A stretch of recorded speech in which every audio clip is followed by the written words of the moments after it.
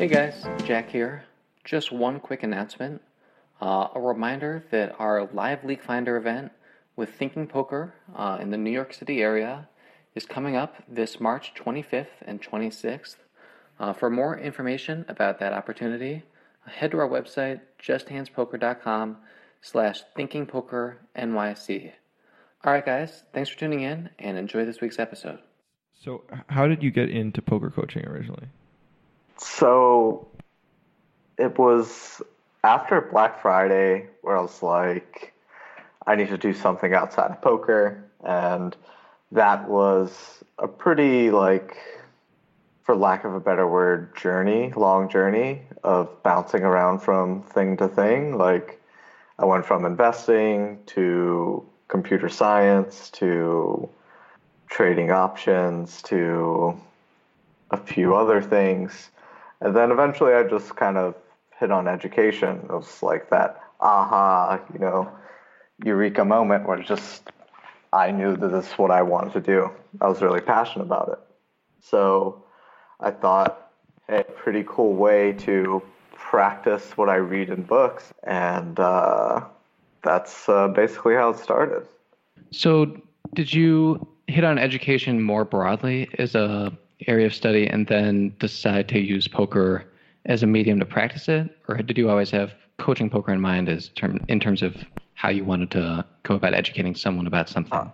So my interest in education didn't have anything to do with poker initially. Right before education, I was really into politics. And eventually I was basically just like, fuck this, nothing's going to change with politics. It's a stupid system. And then I found and then I just found education. I'm like, all right, this is kind of a better way to create change. Not that it was more of like a logical thing. I mean, the feeling I had that I wanted to do education was just, I wasn't like me logically breaking it down. It's just, this is what I really want to do. I just felt that way. But my roots of like wanting to create change and help and all that started with politics. And then I became kind of disenfranchised, that's the right word, with it. And education kind of filled that role. I personally get a lot of satisfaction out of teaching poker, but coming from a place where you're interested in politics and it seems just from the way you're talking about it as though there's some sort of altruistic motive behind that. Does that get satisfied from coaching poker in your experience? Yes, not as fully as doing other stuff, but the first 3 or 4 years that I've done it was very satisfying. I mean, it still is today. And what was really interesting is just reading different techniques and applying them and having them work, and then having kind of sessions to kind of reflect on and analyze, and the same way you would like a hand history in a poker tournament. I was analyzing coaching sessions and right. teaching people how to think rather than like how to play a hand specifically was really rewarding. I've developed close relationships with students that I coached like 2-3 years ago.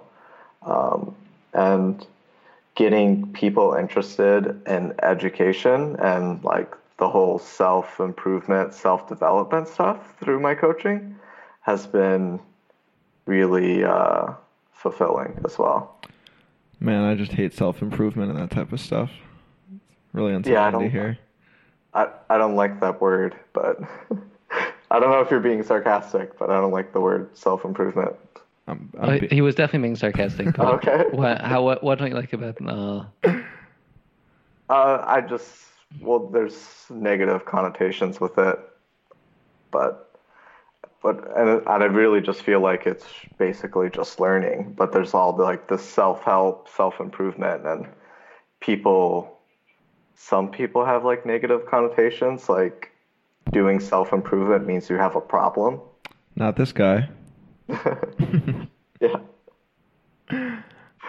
Yeah, it definitely like I obviously like when I tell people I love thinking about that stuff all the time. I never frame it in those words because it is kind of a taboo word, you know, self improvement or self help. Uh, George Carlin has a great like stand up thing about self help. Oh man, I gotta see it. I love Carlin. Yeah, he's probably my favorite comedian ever. Um, yeah, he has one that's all about self help, but I'm absolutely gonna watch that right after this podcast. yeah, let us know if you liked it. I might have to re-listen to it again. It's been too long since I've heard some Carlin. We can link to it in the show notes. Yes, we can. But yeah, I mean it's an integral part of my life, and to me it's like hard for me to separate like the type of work you would do for poker from just like general self-improvement and like a different mindset to life, which I'm sure I don't know if you like if you have a student and it seems like they're not generally like, you know, analyzing how to make themselves happy or how to improve their lives, like it's kind of hard to get them to spend like the right type of time studying poker without that kind of mindset there first. I don't know if you have experienced that, but when I'm like explaining things to students, it's, you know, the type of work that to do to like get yourself better at poker is like the same type of mindset, the same type of discipline to get yourself better at any other thing or to, you know, live a happier, more fulfilled life. Right, and I've kind of struggled with how to teach that because one, people are paying me for poker stuff, and a lot of people are close-minded to this stuff, so sometimes I'm not able to bring it up. And I feel like in the ways I've been most effective with this is just sharing my like enthusiasm, like cultivating a friendship with the person or like a relationship with the person I'm talking with and sharing my enthusiasm about podcasts or books or things I'm into. And that's kind of contagious, and they perhaps read books or read articles I link to after the session or something like that. It is rare that I turn a coaching session towards that area, and I rarely do it, and B, it doesn't usually go that well when I do. So I kind of have to take like the backdoor approach with a lot of people. I do think that while improving, you know, for lack of a better word, in those areas is key to improving your poker game, I do think improving at poker they're almost the same thing in a way. Like you can't do one, it's really hard to do one without doing the other.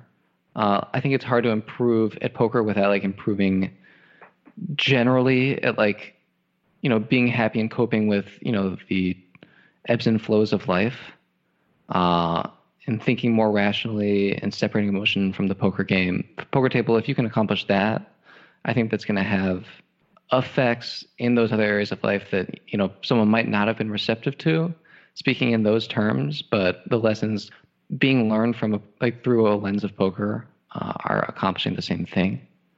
And I definitely think there are also probably cases where poker is not an appropriate area to improve those things. Just, you know, I think maybe especially for a professional, which I think a lot of our students are in some ways professional, or at least think of themselves as professionals, even if they're not deriving their entire income from poker. Right. So what are some of your guys' favorite books or most impactful books? I thought you'd never ask. The 4-Hour Workweek. Yeah, I'm rereading that one. Yeah, rereading that again for like the millionth time right now, and I'm starting another business, and it's been really helpful to kind of keep those things in mind, as it's just very easy to let, you know, the non-essentials kind of gravitate to and. What do you still implement from the book? So it's much more of like a mindset. So the dreamlining type stuff. So for the listeners that haven't read the 4-Hour Workweek yet, first off, I highly recommend reading it. It's probably one of the most impactful books I've ever read in my life.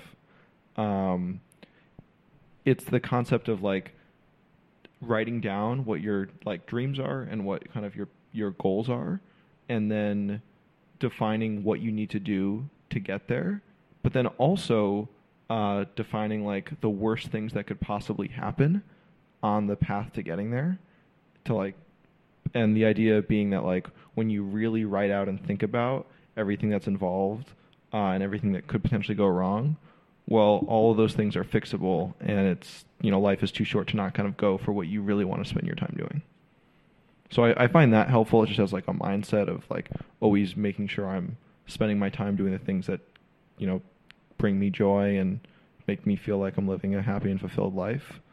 I think a good combo to that, the dreamlining stuff, is the book So Good They Can't Ignore You. Oh, I have to check that out. It is about, the book is based on the premise that like following your passion is bullshit, which is really interesting. And he goes through like basically like intelligent forms of like chasing your dream and like shot taking. So the idea of like quitting your job to follow your passion may or may not be a good idea based upon like your career capital and the new venture you're exploring. So he has this one story of this chick who quits her like well-paying job to become a yoga instructor, but she's starting at the absolute bottom, has shown no ability to actually earn any income. And she's taking like incredible risks to do this. And she's like following her passion, but she has no skill or ability. So it's like kind of an unintelligent way to do it. And the approach that he kind of likes is building career capital in the job you already have, and use that to like buy freedom or buy time, which are kind of the same thing. So he goes through stories of people who build career capital in their job, and they're able to either A, work from home, which saves them time, or B, work less hours, and then they could pursue side projects, or C, build up enough capital to actually take shots more intelligently. But he doesn't believe in like people blindly kind of following their passion without, you know, some prior showing of success or anything. Yeah, I mean that's interesting.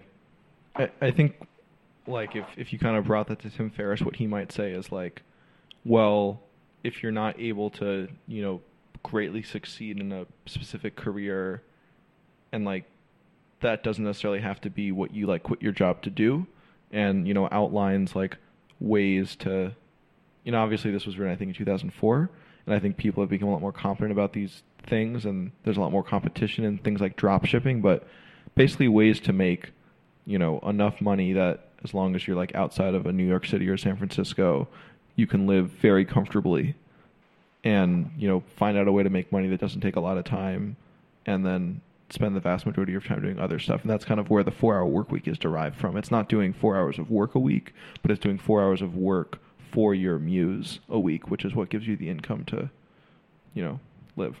Yeah, that's a pretty cool idea. Like Carlos Welsh kind of living in a van for 3 years. It's not really like that. Have you read the book, Darrow? Yes, but like 4 years ago or something. Yeah, I mean, he talks about how, you know, on, again, this is 2004, so it might be a little bit different now, but on, you know, $1,000 a month in a place like Argentina, you can live like a king. Right. Or, yeah. I mean, and just doing things in a smart way, like staying at Airbnbs, and I don't know. There's a lot of ways that I could also personally attest to that in a lot of parts of the world you can live very well for not a lot of money. And I'm sure there's ways to, as long as you're outside the major city. BC's talking about doing this in major cities around the world. And, you know, there's ways to live very well in the United States for not a lot of money. Right. Yeah, I live in New York City for not a lot of money, so it can be done. That's hard to do. Yeah, I guess maybe not a lot of money is maybe other people would not consider my expenses to be not a lot of money, but I think a lot of people would probably be surprised to find out, you know, how low my expenses are. That being said, I'll just say for the 4-hour work week, I think like Zach, you gave a nice description, but I think there's actually a lot of other things to that book. other than the sort of dreamlining thing, which are maybe sort of more nuggets, but are really valuable and worth checking out. I'm not as big of a reader as Zach, but I've actually found. I mean, this is less career oriented, but we were talking just about books that have been influential, and Zach and I are both musicians, and I've always found a lot more stress, career-wise, passion-wise, I guess, in that area of my life than in poker. And one book that's really helped me just generally dealing with stress and success. Oh, wait, hold on. So you've had more stress in creating music, being a musician than in poker? Yes. Yeah, Okay. absolutely. Can you explain this to me? Yeah, and 'Cause likewise don't for me know anything too. about I don't know anything about music, but so yeah, go ahead.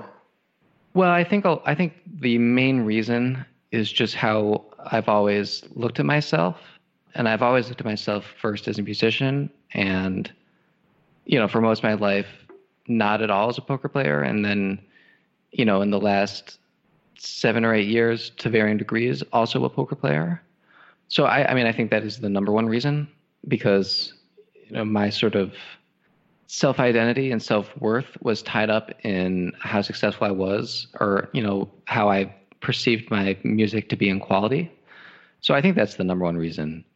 I think another aspect is that, in my opinion, once you sort of are in a financial situation where your poker results don't have, your short-term poker results don't have drastic effects on your financial well-being, music is a much more stressful endeavor than poker, because it's just so much more poorly defined in terms of how to be successful. What does success look like? How do you measure the quality of music?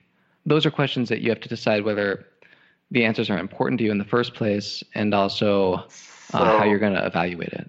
How do you measure the quality of music? So I have this problem with writing, so maybe this is similar.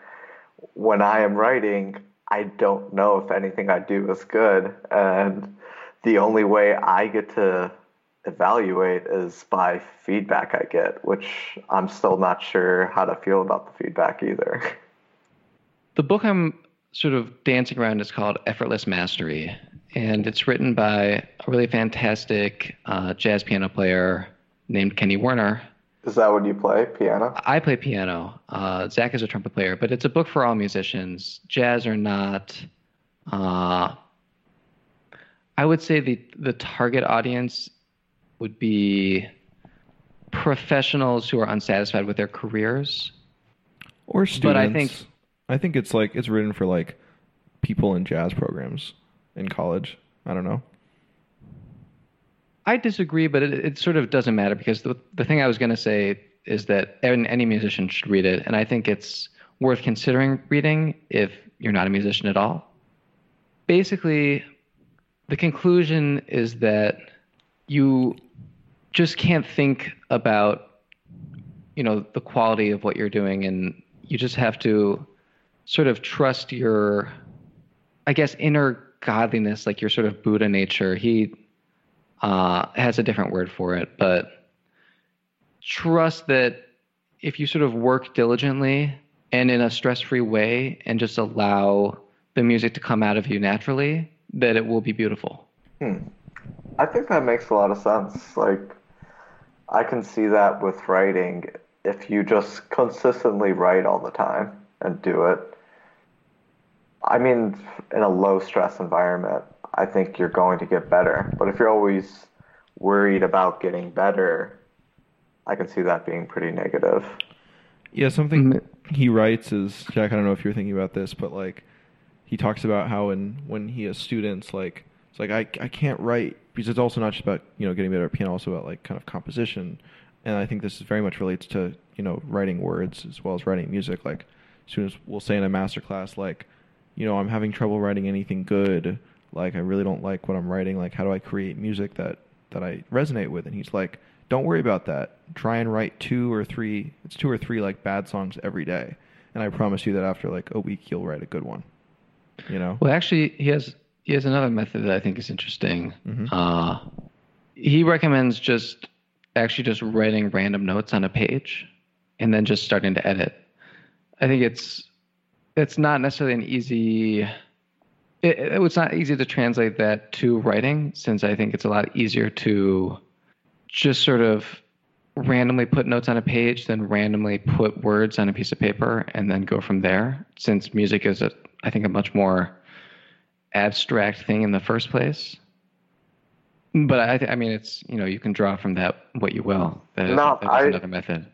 I've definitely tried to do that sometimes, like just write without thinking, and then eventually you kind of stumble onto something good, and you kind of go from there. And Jack, do you have the same problems with music creation, like the self-identity and knowing whether you're getting better or not, or is that the same reason you find it stressful? Yeah, I guess I've always found, just sort of randomly, I don't know that there's much to it. I've always found writing music to be a lot easier. Oh wait, I think you were already talking. You were already talking about piano. I meant sound. Yeah, Sorry. that's okay. Yeah. Yeah, sorry. I mean, I kind of agree with Jack. I started my undergrad degree in the conservatory for jazz trumpet, and for a variety of reasons ended up switching to jazz composition, and I feel just I'm a much better writer and arranger. Like that comes very naturally to me, and I've always felt like really good about a lot of the work I've put out. Where trumpet, I still feel like I don't really know how to play it very well.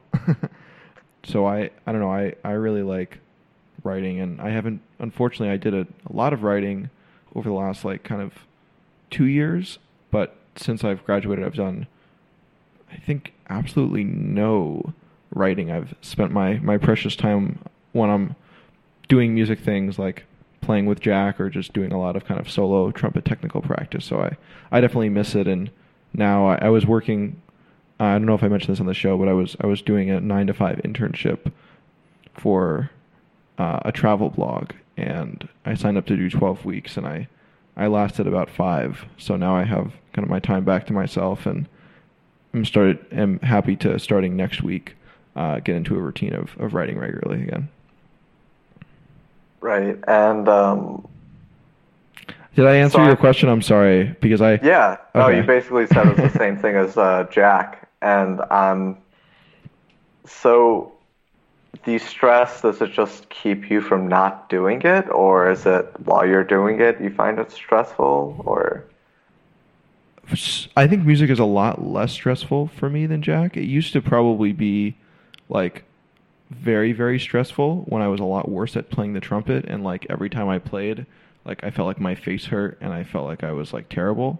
But now that I feel a lot more confident in like how my tone is, and my ability to like relate to other musicians and improvise, I think a lot of the stress for me personally comes from like playing without tension, and that's been like a really big goal of mine, to like not hold tension in my body when I play. It's also coming out of, Effortless Mastery has also been a really valuable book in my life, and I kind of that idea is very much in there. And I'm also just thinking about tension in general, because I have a kind of history of lower back injury, and I've had a lot of chronic pain issues in my life. So I've had stuff that's come from the trumpet with some shoulder injuries, and I've always thought, okay, like if I can play this instrument without tension, I'll be able to just, this will be a cathartic thing I could do for the rest of my life. Where I think most trumpet players, even the really good ones, play with so much tension in their bodies, and it's just so clear. Where actually the teacher who I'm studying with now, I think, is one of the best, most unique trumpet players in the world, and I can't think of anyone who plays with less tension than her and has done more work into that. So I think the stress for me is like very mental, and knowing that like I'm still so far from my goal of like playing without tension. Right. I think it's interesting, the parallels with effortless mastery and coaching.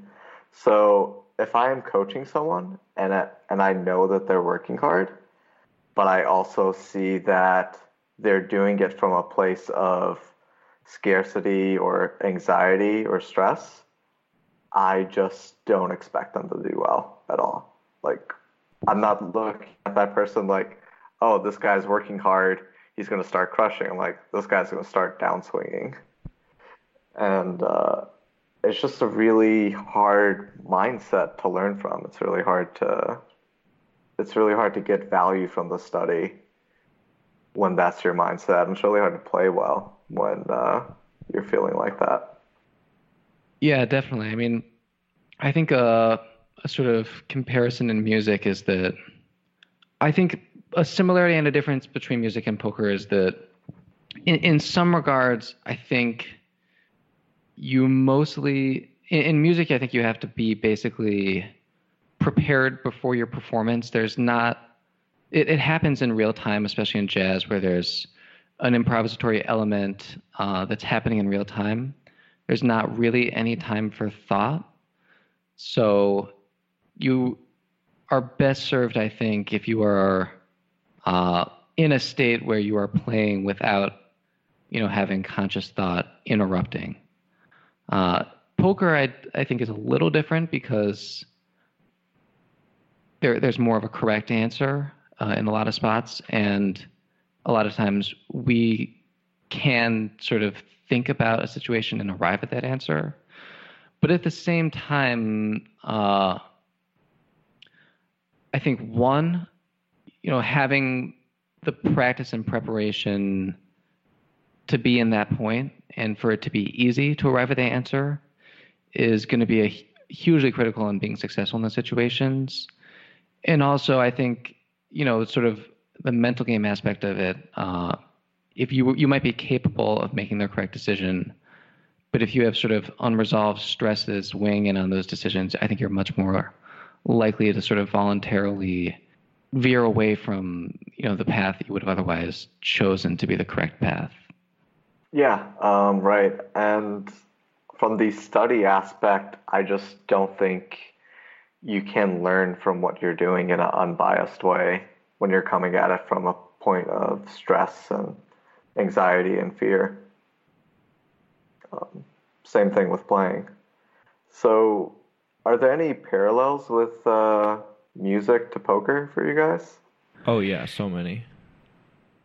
I wouldn't think there was any. So yeah, I know there was some, but I just can't think. Anyways, go ahead. I've struggled to find them personally, but I'd be curious to hear what you say, Zach. So, I mean, there's definitely differences in like the way you would improvise in a jazz context and the way you improvise with poker, but in kind of the general just like flow you're seeking after, it's definitely much more of a pure flow. Like I regularly practice meditation, and I'd say like improvising in a jazz context is like much more close to that feeling than like staring someone down on the turn.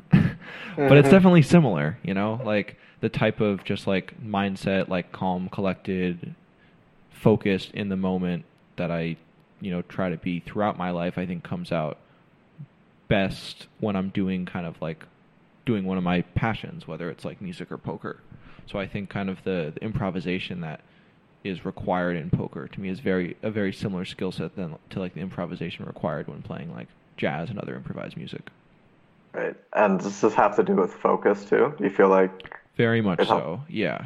Like a big thing that like I think meditation obviously is a big part of it, but I think my like regular like morning practice routine is like hugely beneficial to me for like the level of focus and discipline that it sets me up for throughout the day. And yeah, I think that like that type of focus with music directly translates to poker. And there's been times in my life where I've like been studying poker a lot more than I'm practicing or performing music, and I find that it's like cathartic, and as long as I'm doing something creative and in like this focused and disciplined way, it feeds off each other regardless of the actual like thing that I'm doing, whether it's poker or music or something else. Yeah, I feel like poker is kind of interesting because it's for a while the only competitive thing I did. I mean, it's the only competitive thing I did for money, and it's a weird game in that, with music, it's an uninterrupted thing, but if you're playing poker tournaments, you go just periods where there's just nothing really to do of significance. And there's all these breaks in between, and like, no one's gonna like while you're playing trumpet just like steal like thousands of dollars in equity from you or something like that. like break your flow. So it's a very difficult game to achieve flow in, and it's interesting practicing with other skills. So when I got into chess last year, I noticed that anytime I lost focus and didn't try, like I made a mistake, and the mistake is like right there in your face. Like there's no denying it. There's no saying you played well or you just got unlucky, ran to the top of his range, or like if you just didn't hit the river or whatever. Like you make a Yeah. mistake in chess, like you lose. It's just very, and that has a very strong correlation or causal link between that and focus, which you don't necessarily get in poker. Like you could not focus and win tournaments. I've done I've done that many times, and or play a hand well in the vacuum or whatever, or win a hand or whatever. Um, and I imagine it's the same with music. Like if you lose focus, especially if you're not like extremely good, that's just gonna mess you up basically, and you're gonna notice it immediately. Yeah, I think music is interesting because I think it's there's a similar phenomenon, but I wouldn't necessarily describe it as like focus necessarily. There's a very interesting feeling, and it's really one of the worst feelings in the world that I've ever experienced when you're sort of channeling something and then all of a sudden it goes away. And it's normally not like it rarely happens to me playing by myself. It's mostly playing with other people. And there's just this like feeling of emptiness that comes when something that like was being created like is no longer being created for some reason. And I don't know, it's hard to describe. But So when you say you're like channeling something, does that mean like you're just getting good ideas or a good feel for the music and then it just disappears and you're left kind of clueless as to what to do? I'm trying to like relate to this. I don't know if that's a bad interpretation. I would try and sort of conceptualize it more as just like an emotional state that's like a result of the music in some way. So it's hard for me to tell you why it would change. But I do think it's, directly related with the, quality is not a great word, but the impact the music is having, at least personally. Why would you use quality instead of impact? Why would you use impact instead of quality, rather? Uh, I don't think either of them are quite the right word. I don't know what the right word is. I think quality is a decent word because if you sort of think of it semantically as like you can sort of stretch quality to mean a lot of different things, but it doesn't really mean anything on its own, which is why I think it's both a good word and a bad word in this context. So however you define quality, I think the way I'm defining quality with music, which is not something I necessarily know how to articulate very well, this feeling coincides with the reduction in quality. Impact, I think, is a component of that quality. So I guess I'm giving a more specific word that's a component of the quality, but it's not, it. That's interesting. And is it like a flow state? Is it like being in a flow state and just getting kind of like zapped out of it or something? Maybe. I've never been a very good meditator. I've tried. I'm currently in a state or a period of my life where I am trying to meditate somewhat regularly, but I've never been very good at it. So this is my only real experience with this sort of change of state. So it's hard for me to compare it to anything. Right. And is your guys' approach to music analytical and logical, or is it because I would view music as a layman as more of a intuitive, creative process rather than analytical, logical. It's definitely a lot of both. I think personally, I've always come about music from like there's, you could come about it with both ways, and they both have different places where they're valuable. And I think I've always been a lot better at like the analytic side and like reading music and sight reading music as opposed to like playing by ear and listening. I also just didn't really start playing music seriously until a lot later in my life compared to a lot of my peers, like Jack included. But yeah, I feel like the intuitive thing and the playing by ear and kind of playing in the moment and not necessarily being aware of, if the line I'm outlining, if the series of notes that I'm playing on the trumpet outlines a specific chord, and more just like hearing the notes that I'm playing in real time definitely produces like a better kind of end result, and as well as like is a better experience like for the creator while I'm doing it, versus if I'm thinking like, okay, now I'm going to play this type of scale over X, Y, or Z. But there's definitely a time and a place to think about playing this scale over this chord, and to kind of practice that. But yeah, I think it's definitely both. Right. Yeah. Go ahead. Yeah. It's definitely both. I mean, I think like there is an analytical aspect that is sort of built in just based on the sort of way sound works. So, the way our ears perceive sound is based on, science and wave structure. And that has implications in terms of the types of sounds that we have traditionally found pleasing. And so there is a science there. And I think because that science exists, there's an analytical framework within which it's very logical and easy to learn about music and expand your horizons about music through a more analytical, perspective. But I think most musicians get too caught up in that, or especially jazz musicians. Most jazz musicians get too caught up in that, and I think the intangibles and the sort of human element are much more important. Right. And is that what you play? Jazz? Is that what you're into? Jazz? Yeah. That's really what I play almost exclusively at this point. It's really the music I'm most passionate about by a huge margin. Zach is more of a Zach. I think Zach is happy playing a lot of different types of music, which I think is awesome. But I'm really kind of a jazz head. You guys are gonna have to send me some music after this. All right. I'll be down. By the time this podcast releases, I'll have released at least one video for my new like kind of big band album, doing some big band arrangements of the music of Michael Jackson. So yeah, I could send you some of that. Cool. Yeah. Michael Jackson's pretty good aside from being a child molester. Well, acquitted. Right? Allegedly.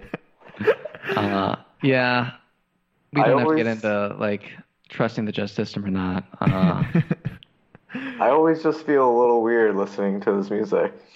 Do you also feel weird laughing at Woody Allen?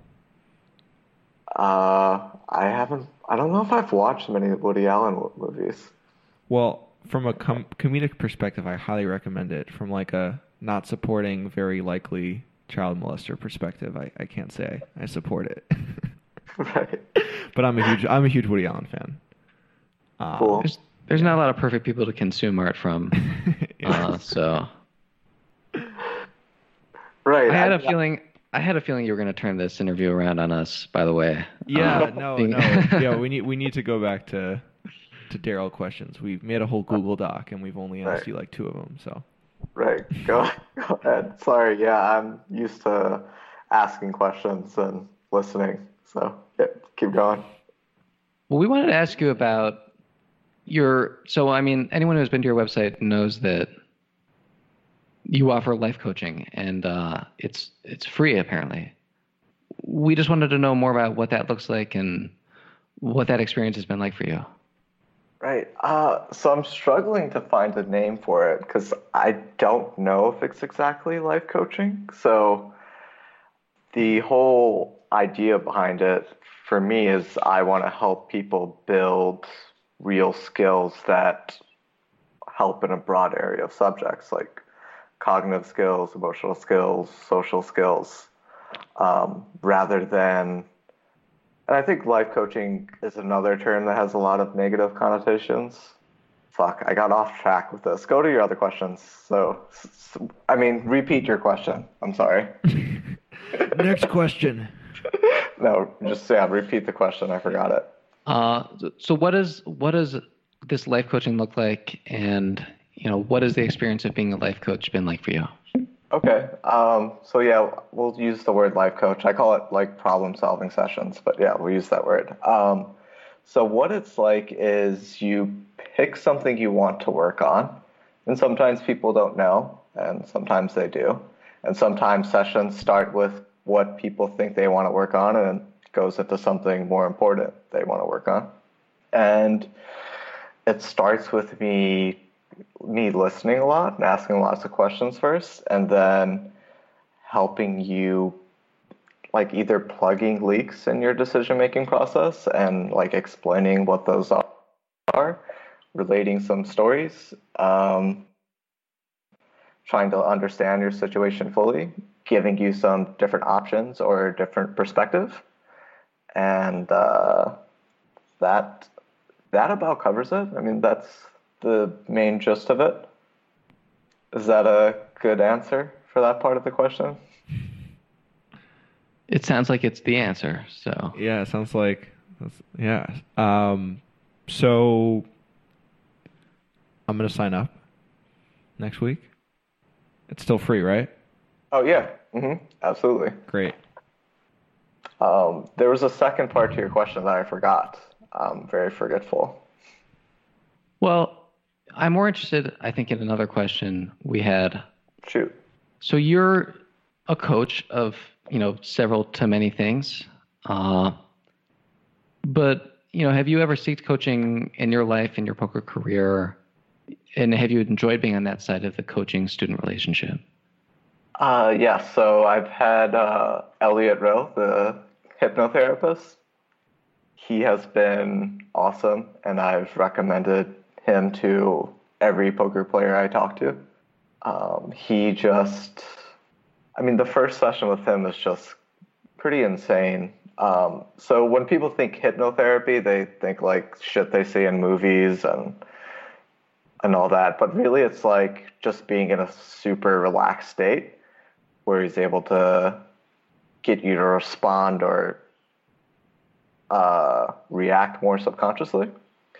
And doing so, he's able to get deeper into problems. And after the first session, first time I've ever experienced this in my life, only time I've ever experienced this in my life, is I felt a huge weight like off of my shoulders. And I just felt lighter and felt really great.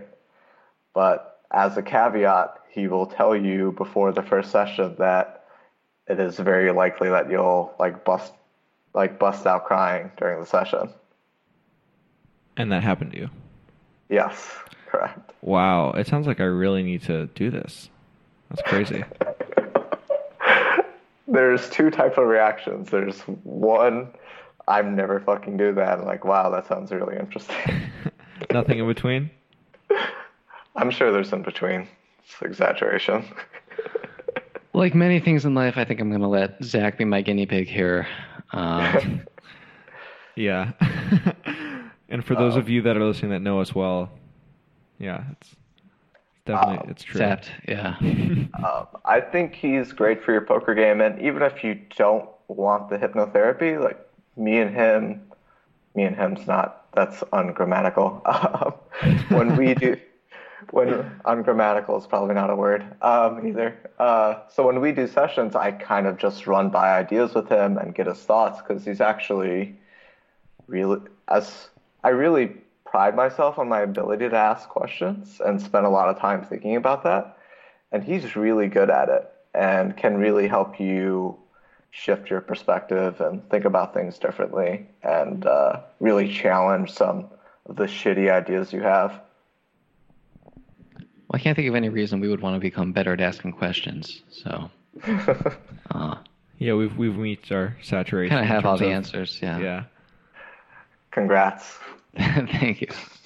No, yeah, we got there. I got there about 2 years ago, and it's been pretty smooth sailing ever since. Right, just crushing life. Well, Daryl, we really, really appreciate your time. We appreciate your poker knowledge, your experience as a coach, and your interest in our lives. We haven't talked that much about ourselves on these shows, although I think our listeners have gotten to know us a little bit. But, I've been thinking about that question of how do poker and music relate, just in case I ever get asked to do an interview. I still haven't found a good answer, but I really enjoyed hearing Zach's. And yeah, for all those reasons and more, thank you so much for joining us. Cool. I wish I got to ask more questions. So much more I wanted to know. We'll talk during the life coaching, Daryl. Yeah. For sure. All right. See you guys. Bye. Hi, Daryl.